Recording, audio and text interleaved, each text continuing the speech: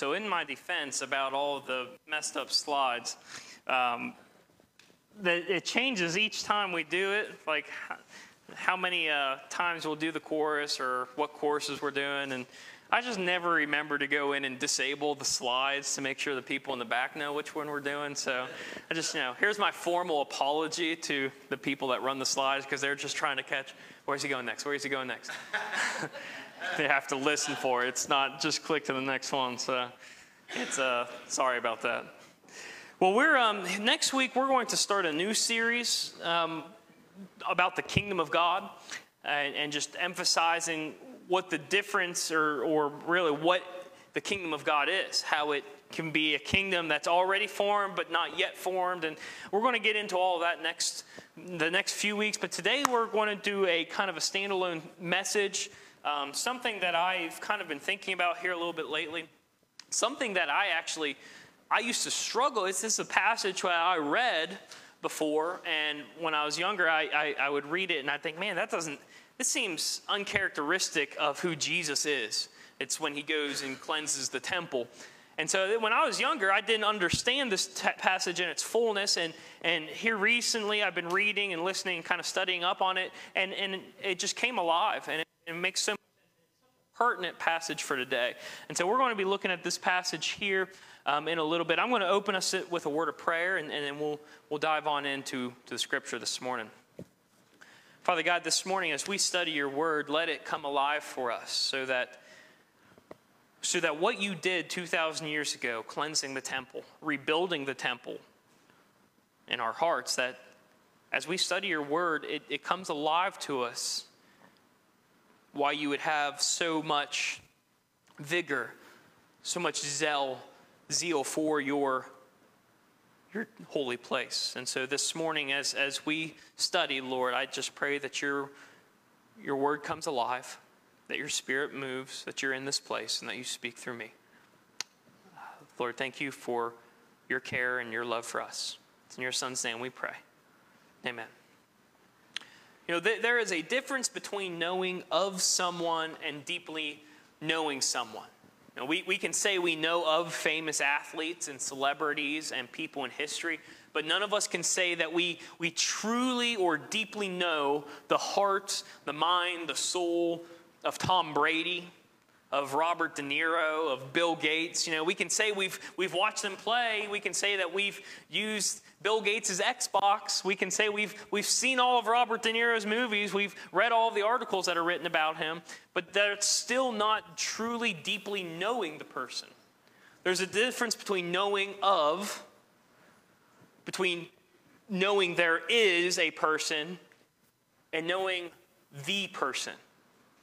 Deeply knowing the person. I'm not sure if you've heard the name George Younce before. Younce, I don't know. He used to be a bass singer for the Gaithers, so I thought maybe here in the Bible Belt, hear that name. But he sang this song in his final performance, his final appearance with the Gaithers. He sang this song just kind of out of whim called "Side by Side," and it goes like this. I'm not going to try to sing it bass because I don't have a bass voice, but I'll do my best. We got married on a Sunday. The party didn't finish till Monday. And when the guests had all gone, we were there all alone, side by side. Well, we got ready for bed then, and I very nearly dropped dead when her teeth and her hair she placed in a chair, side by side. One glass eye so tiny, one hearing aid so small, and then she took one leg off and placed on the chair by the wall. I stood there broken-hearted, for most of my girl had departed. So I slept in the chair, there was more of her there. Side by side. Oh, I was listening to that this week, and I just was busting out laughing. And the people were here working on the sound system, and they just heard me dying laughing down the hall. My youth pastor, when I was growing up, he sang that one Sunday morning for a message. And I mean, everyone thought it was funny, but I was like crying in the pew. And like ever since then, that's just been one of my favorite illustrations. And it's a hilarious song. But it also kind of, whether implicitly or explicitly, it makes this point that there's a difference between knowing of someone or even having an idea of who someone is and then truly knowing who they are and truly getting to know them and truly seeing all the aspects of who they are. And this is something that we should be acutely aware of as Christians because, the Bible tells us that all peoples can know of God. They can know his works. They can witness his power. They can see his creation. They can know of God. But only Christians, the Bible tells us, only those who know Jesus can truly know God. But there's a difference between knowing of God, knowing who he is, knowing what he's done, knowing his power, and then knowing God personally and intimately. And being able to witness his manifest presence in our lives. And so I don't know if this is something you've ever noticed, but every Sunday as we come together, it is my prayer that the presence of God would be here, would manifest, that would be in our midst. Because the thing is, when we are the church, when we come together to worship, unless the presence of God is here, we're just a bunch of people gathered together. The presence of God in our lives, the Spirit of God binding us together is what makes us the church. And so if the presence of God isn't here, it's debatable on whether or not we're being the church. On whether or not we're truly knowing God. And so it should always be our prayer, whether we're out by ourselves taking quiet time, praying, worshiping, or whether we're gathered here on a Sunday morning. It should always be our prayer that the presence of God goes before us. And this morning we're going to be studying what the temple was meant to be. What the temple before Jesus was meant to be, how it was meant to hold the presence of God, how it was meant to be the pinnacle, the center of the presence of God among Israel, and how that was corrupted by Jewish people, and then how it was remade by Jesus. And what that means for us as Christians. What it means for us in order to know God, not just know of God, but to know God. And why it's so important that we are cleansing our hearts constantly in this process. So turn with me to Mark chapter 11. Mark chapter 11, we're going to be looking at Mark's account of Jesus cleansing the temple. And this is such a, if you're reading the Gospels, you'll find some texts that one of the Gospels have, or maybe two of them have, or maybe three of them. There's not a ton of texts that all four Gospels share. You have the crucifixion, you have the resurrection, and there's a couple other things, but cleansing the temple, this is something that all four Gospels have an account of. Because all of the disciples of Jesus, they witnessed Jesus doing this. It set this understanding that it was this powerful thing that took place that would have governed them as they move forward in their Christian walk. It was a very important event. And so this is Mark's account of it, starting in verse 15 of chapter 11. And it comes after they've journeyed into Jerusalem, the triumphal entry. They come in, and it says they came to Jerusalem, and he went into the temple and began to throw out those buying and selling. He overturned the tables of money changers and the chairs of those selling doves, and he would not permit anyone to carry goods through the temple. He was teaching them, "Is it not written, my house will be called a house of prayer for all nations, but you have made it a den of thieves." And the chief priests and scribes heard it and started looking for a way to kill him, for they were afraid of him, because the whole crowd was astonished by his teaching. So Jesus comes into the temple, and I remember reading this for the first time, and I'm thinking, if you read John's account of this, he's not just throwing tables, he's not just kicking people out of the temple, he's taking whips with cords, and he's whipping them like they're cattle. Get out, get out, get out, just throwing them out of the temple. And I picture this lowly, meek, humble Jesus who who teaches people, who heals the broken, who cares for the sick, who's asking the little children to come to him. And then I see this same Jesus now whipping people out of the temple. And when I was little, I thought, this is a contradiction. How is this the same Jesus that's doing this? What is Jesus doing here? Why is he just kicking people out? What's going on? And it took me some time before I fully realized an understanding of what is happening here. And to fully understand it, we also have to know what the temple was meant to be. In order to understand the significance of what Jesus is doing here, whipping people, kicking them out of the temple, overturning tables, we have to know what the table was meant to be. And to know that, we also have to understand a little bit of Western religion versus Eastern religion. So if you think of Western religion, that's the place of Rome, of Greece, of the Greek gods that we have today, Athena and Zeus, and all of these Roman and Greek gods. Just in case you didn't know, Rome took the Greek gods and just slapped new names on them, so they're the same gods. But all of these gods in Western religion were personal deities. You could go to the temple of Zeus and see a statue of him and know him and just, be in the presence of Zeus. Or you could do the same with Athena or any of these gods. But these gods were not infinite. They were personal but finite. They could be killed. They could be bargained with. They could come down and interact with humanity. They were personal gods, but they were finite in Western religion. But in Eastern religion, it's different. You can't know God. God is not a personal being in Eastern religion. God is infinite. God is everywhere. There's some Eastern religions that think God is in all things. Some Eastern religions say God is just this thing that we're trying to attain. But he's not personal. You can't know God. He's just some infinite being that's out there somewhere. And so you have the West, which says God is personal but finite. And the East that says God is infinite but impersonal. You can't relate to him. And then you have smack dab in the middle, in the Mediterranean, between West and East, you have a religion that says, no, God lets us know him, and he's also infinite. And the temple was where you could know God. So the temple was the pinnacle of importance in the Jewish religion, because they were able to say God is infinite. God is the creator of all. There is one of him. He's omniscient. He's all powerful.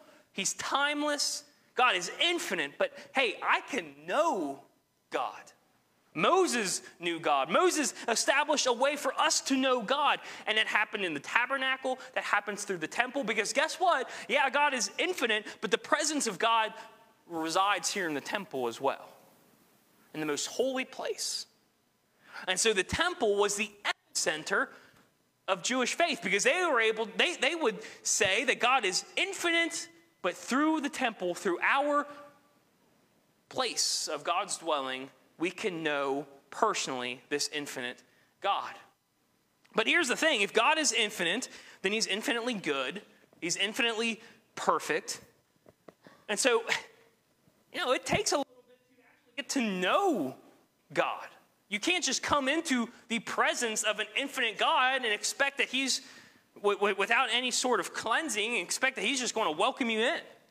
Now think of it this way. If you had someone that owed you a lot of money, and you gave them all that money, and then they just walked up to you one day after months of not paying you back, after years of not paying you back, and just try to strike up a conversation with you, I mean, you think it's going to be just easy peasy for you to sit there and talk to this person that owes you all this money? I mean, you're going to be wanting to nudge them or shout at them, give me my money. I gave you this money, expecting you to pay me back. And so there's this relationship, that this thing that we need to bring to God, or at least in the temple period, in order to be with God. We owe him our cleanliness. We can't just come to God and expect to have this personal conversation with God, because when we come to God, we're messed up. We're broken. We're sinful. And so, in order to come to know the personal God as he's dwelling in his temple, you had to bring sacrifices of atonement. And that big word atonement just means something that takes the place of your sin. You had to bring sacrifices, and that sacrifice would cleanse you from the sin that you have. It would wipe away the debt that you owe. And so when you come then before God, you don't owe him the money. You don't owe him this debt. It's wiped. And now you can have this personal conversation with God. And that's the point of the sacrifices in the temple. That's the point of everything that goes on. That even though you had to come to God in a proper way, there was a designed way for you to come to God, there was still a way for you to know the infinite God.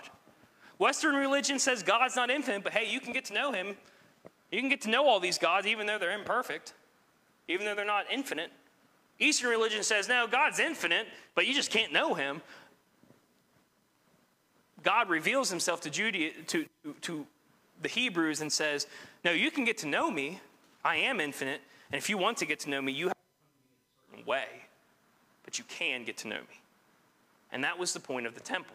It was the place where the Hebrew people were able to relate to a perfect God, where a broken humanity could relate to a perfect God. And where this all took place was in this temple compound. So there's a slide here of the temple. So this is the picture of Herod's temple. This was the temple that was there during the day of Jesus. And when we say that there were people in here buying and selling, it would be somewhere in one of these courtyards, whether it was the women's courtyard or just outside of the gate to the priest's courtyard. They would be selling stuff within the temple wall. So it wasn't like they were situated outside of the temple. They were inside the temple. And you might think to yourself, well, why is that an issue? If the temple is where a broken humanity was to come to meet a perfect God, and if in order to do this, you had to have sacrifices, you had to have certain things to come to him, why is it an issue that they're buying and selling? Because that's what they were buying and selling. Whenever the text tells us that he began to throw out those buying and selling, what they were buying and selling were doves, were animal sacrifices, were lambs, and there were money changers, people that would come and exchange money. And to preface that, what this means is people from the Jewish faith lived all over the world. And so you have people from Egypt, from Cyrene, from different parts of the globe, all coming at Passover to the temple to know God, to present a sacrifice to God, to commune with God. And so you have different currencies. So not only are they selling the sacrifices there, but they're also exchanging currencies. Because in this time period, you couldn't have bought something with Canadian money. You had to make sure you had the Roman coin to buy things in this Roman province. And so you would have money changers there, and then you would use your money to buy your animal sacrifice, because who wanted to lug a lamb with them thousands of miles in order to present it to God, because by the time it got there, it was going to be blemished. So all of this to say, it makes sense for there to be money changers. It makes sense for there to be animals there, for there to be chaos there, because that was part of what it means coming to God. If you look at the book of Hebrews, when the book of Hebrews talks about Jesus as the perfect sacrifice, it also says the law has only a shadow of the good things to come, not the reality of those things. It can never perfect the worshipers by the same sacrifices they continually offer year after year. Otherwise, wouldn't they have stopped being offered, since the worshipers, purified once and for all, would no longer have any conscience of sin? But in the sacrifices, there is a reminder of sins year after year, for it is impossible for the blood of bulls and goats to take away this. And so what you're seeing here in Hebrews is they're talking about how Jesus is the perfect sacrifice that takes away all sins for all time. But before Jesus, you had to bring continually sacrifices to make atonement. And if you're continually bringing sacrifices from thousands of miles away, you're going to want to just get there and buy the sacrifice. You're not going to want to lug it this way all the time. And you're going to need to have money changers to exchange the rates that you're coming with from such a distant country. And so even though the temple was where a broken humanity could relate to a perfect God, that relation happened through these sacrifices, through this system that had evolved through the busyness that had become a part of knowing God. And that busyness is what Jesus had an issue with. Jesus wasn't throwing people out because he was saying, the law was wrong, this isn't how you come to know God.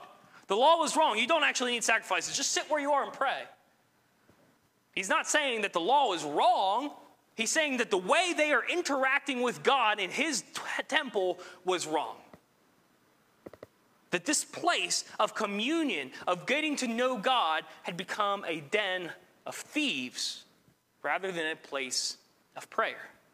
It wasn't the fact that they were selling these sacrifices that was wrong. It wasn't even the money changers that was wrong. It was the fact that they were doing that, and that was all they were concerned with, as opposed to actually spending time in the presence of God. And so when Jesus looks at them in Mark 17, and he says, "It is not written, my house will be called a house of prayer for all the nations, but you have made it a den of thieves." He's referencing a quote from the book of Jeremiah. In Jeremiah 7, God is speaking through the prophet Jeremiah to the Israelites as they're growing in idolatry, as they're growing and worshiping all these other things, as they're kind of pulling away from what it means to worship God in his temple. And God says through Jeremiah, "This is what the Lord of armies, the God of Israel, says. Correct your ways and your actions, and I will allow you to live in this place. Do not trust in deceitful words, chanting, 'This is the temple of the Lord, the temple of the Lord, the temple of the Lord.' Instead, if you really correct your ways and your actions, if you act justly toward one another, if you no longer oppress the resident alien, the fatherless, the widow, no longer shed innocent blood in this place or follow other gods, bringing harm on yourselves, I will allow you to live in this place, the land I gave your ancestors long ago and forever. But look, if you keep trusting in deceitful words that cannot help, do you steal, murder, commit adultery, swear falsely, burn incense to Baal, and follow other gods that you have not known?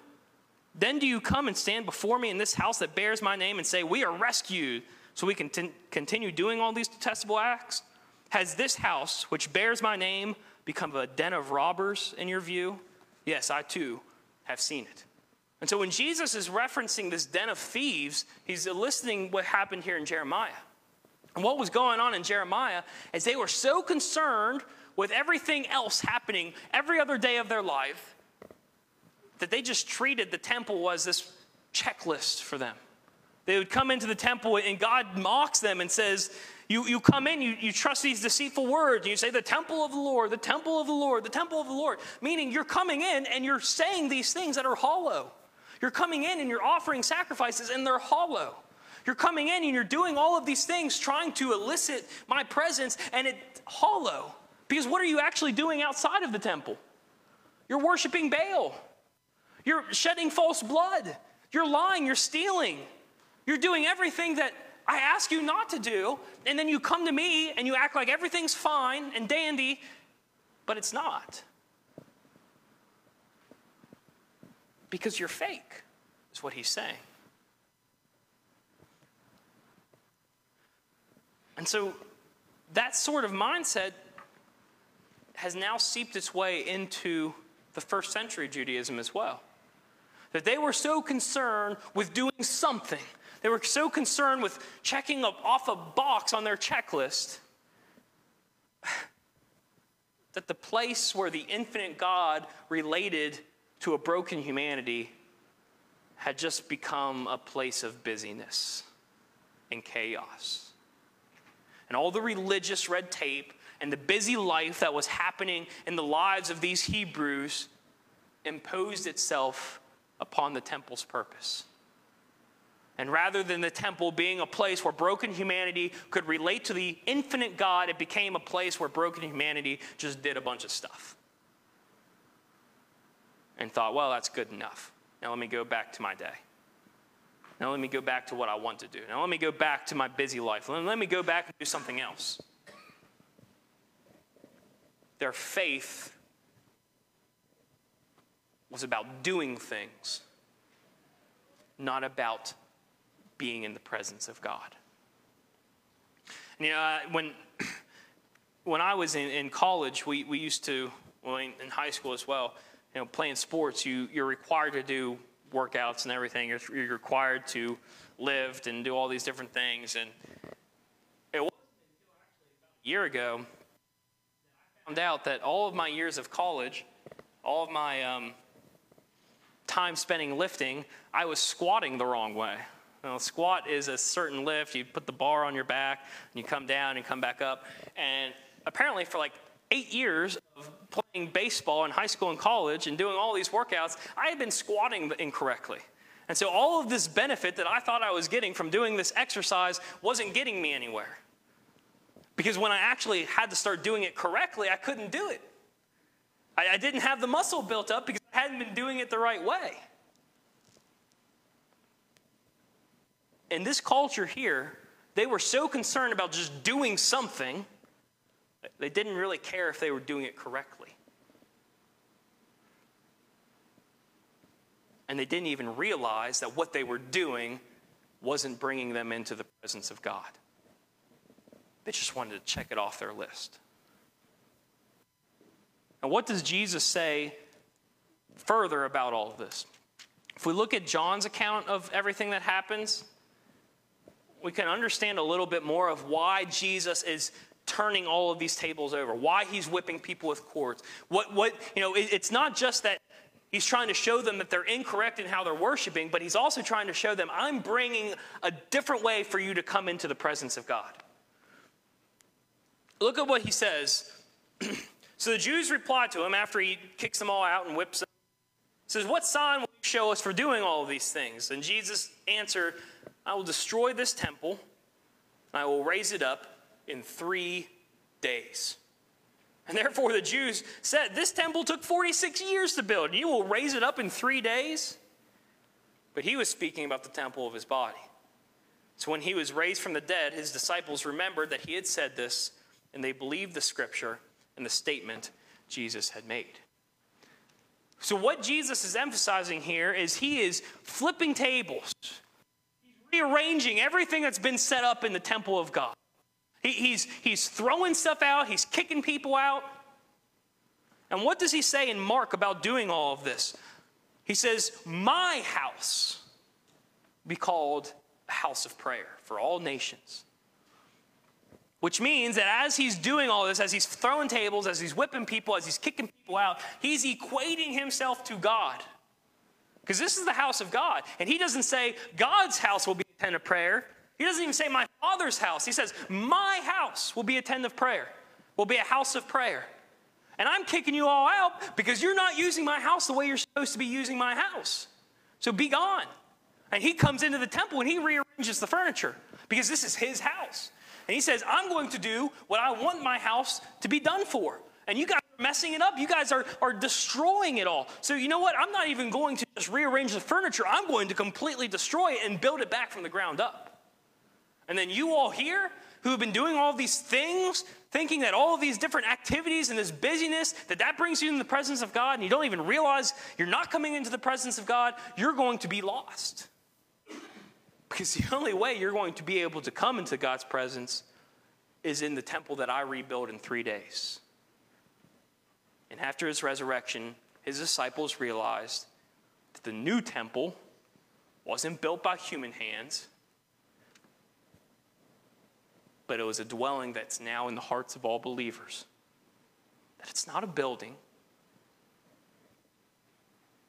but it's a dwelling that Jesus makes in our hearts because of his resurrection. And this is where this all comes to a head. Because Jesus walks in first century Israel, and he tells them this people whose identity was solely built on the temple, whose identity was solely built on being able to worship the infinite God in a personal way, he tells them, you're doing it wrong. You're doing all these things thinking that you're going to be in the presence of God, and you're so concerned with doing these things that you don't even realize you're not in his presence. I'm rearranging the furniture. I'm destroying it and I'm swapping it out. And now, if you want to know God, if you want to be in his presence, that temple isn't a building that you come to in a certain particular way. That temple is within you. And the Spirit of God is within you. You want to be in his presence, you just need to be still and listen and seek him. So how does this apply to us as 21st century Christians? You know, we don't have a temple. And this building here, this isn't a temple. This is just a roof over our heads and air conditioning to make us not sweat the entire time, even though I'm sweating this whole time while I'm up here. You know, this is just a comfort thing. The presence of God doesn't dwell in this building in the same way that the presence of God dwelt in the Holy of Holies in the temple. The presence of God dwells in every single one of our hearts who believe in Jesus. And when we come together, the presence of God should be felt like a thick fog. And so what does that mean for us as Christians versus when we understand what Jesus is saying to first century Jews about the temple? How do we now apply that to 21st century Christians where the temple is in our hearts? Well, we've got to ask ourselves this question: in what way is Jesus trying to rearrange our furniture? In what way is Jesus working in our hearts saying, I'm here, I'm the God. This place that I'm living in right now inside your heart, this is my house. Is he trying to rearrange it? Is he trying to flip tables? Is he trying to push you a certain way?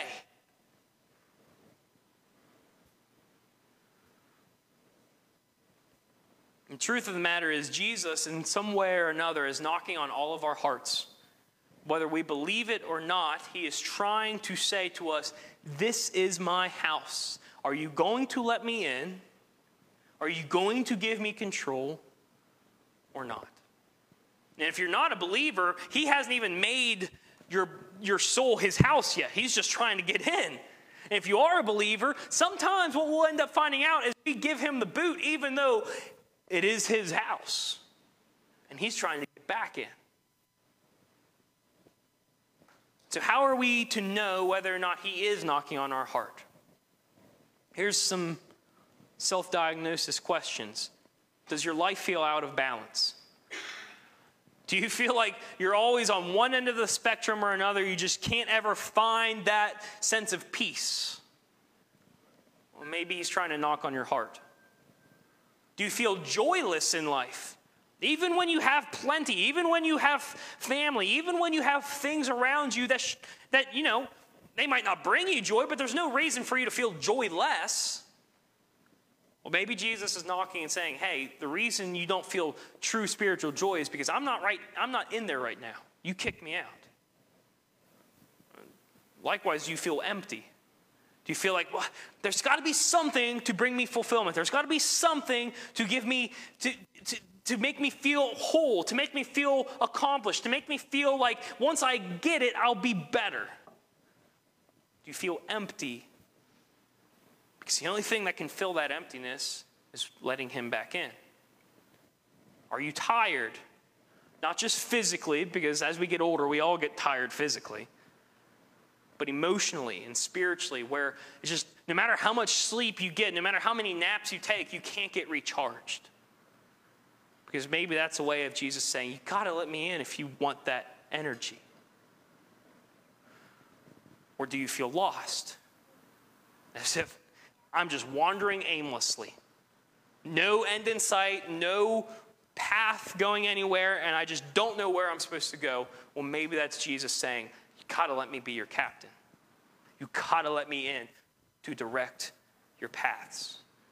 And if any of these situations describe you at this time, then it's likely that either you haven't let Jesus in at all and he's knocking on your heart to let him come in and completely build his temple within you, or maybe he has built his temple and you've become busy with life or concerned with something else, and without even realizing it, you've kicked him out of his own house. And he's coming to you and saying, hey, let me back in. This is my house. Let me back in. Either way, if either of those describe you, there's two things we need to do. first we devote his temple to prayer again. Meaning we might live busy lives. In 21st century America, we live busy lives. It is true. But if you let the busyness of your life deter you from spending time in prayer, your house, or the house of God, the temple, your soul, is no longer being a house of prayer. It's being a house of busyness. And so no matter how crazy life gets, you have to find time to devote yourself to prayer, to worship, to focusing your hearts and desires on simply drawing near to him rather than the busyness of life. And secondly, like he says in John, as he'll rebuild the temple in 3 days, we have to find comfort in his resurrection. Which means we have to remind ourselves that this life as a whole is just a shadow of the reality of eternity. So there's really no sense in devoting our time and our busyness and our attention and our desires to this world, full stop, because this world is temporary. And the only way we remind ourselves that this world is temporary is by remembering that he resurrected, that he promises to resurrect us, and that through his resurrection, his house is now within us. And so I think that if not every single one of us, then very many of us, in some way or another, feel Jesus knocking on our hearts. And he's trying to say, let me in so I can rearrange things. Because you're out of whack. You got the toilet in the living room. Let me come and rearrange things. Let me come and take ownership of my house again. Let it be a house of prayer. Let it be a house that points you to the eternal reality that I'm bringing you. Not solely about living a busy life.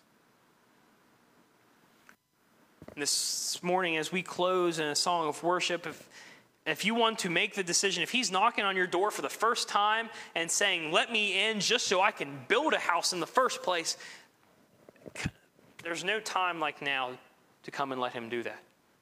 Or maybe you know he's knocking on your door wanting to come in so that you can let him rearrange things even though he's already built his house before. Either way, I urge you to come talk, to come forward, to say, I'm ready to let him in.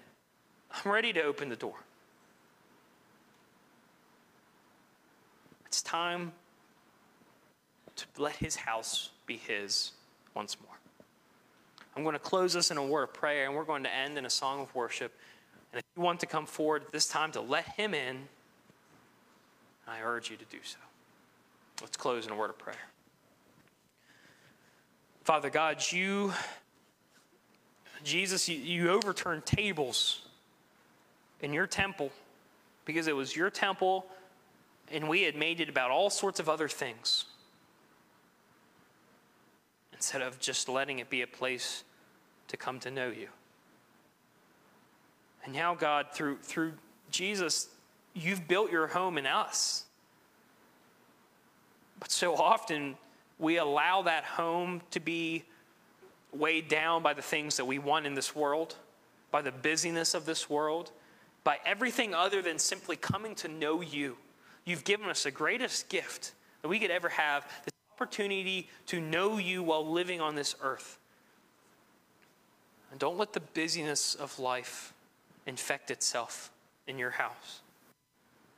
I pray, God, that you're knocking on the doors of every single one of our hearts, that you're pleading with us to let you in, to rearrange things, to reorient ourselves on focusing you as the center of our lives. So this morning, God, as we close this time in worship, I pray that you're moving in our midst, that you're knocking on our doors, that your house within our hearts will be a place of prayer and devotion to you once more. Thank you for pouring out your Spirit through your Son. It's in his name we pray. Amen.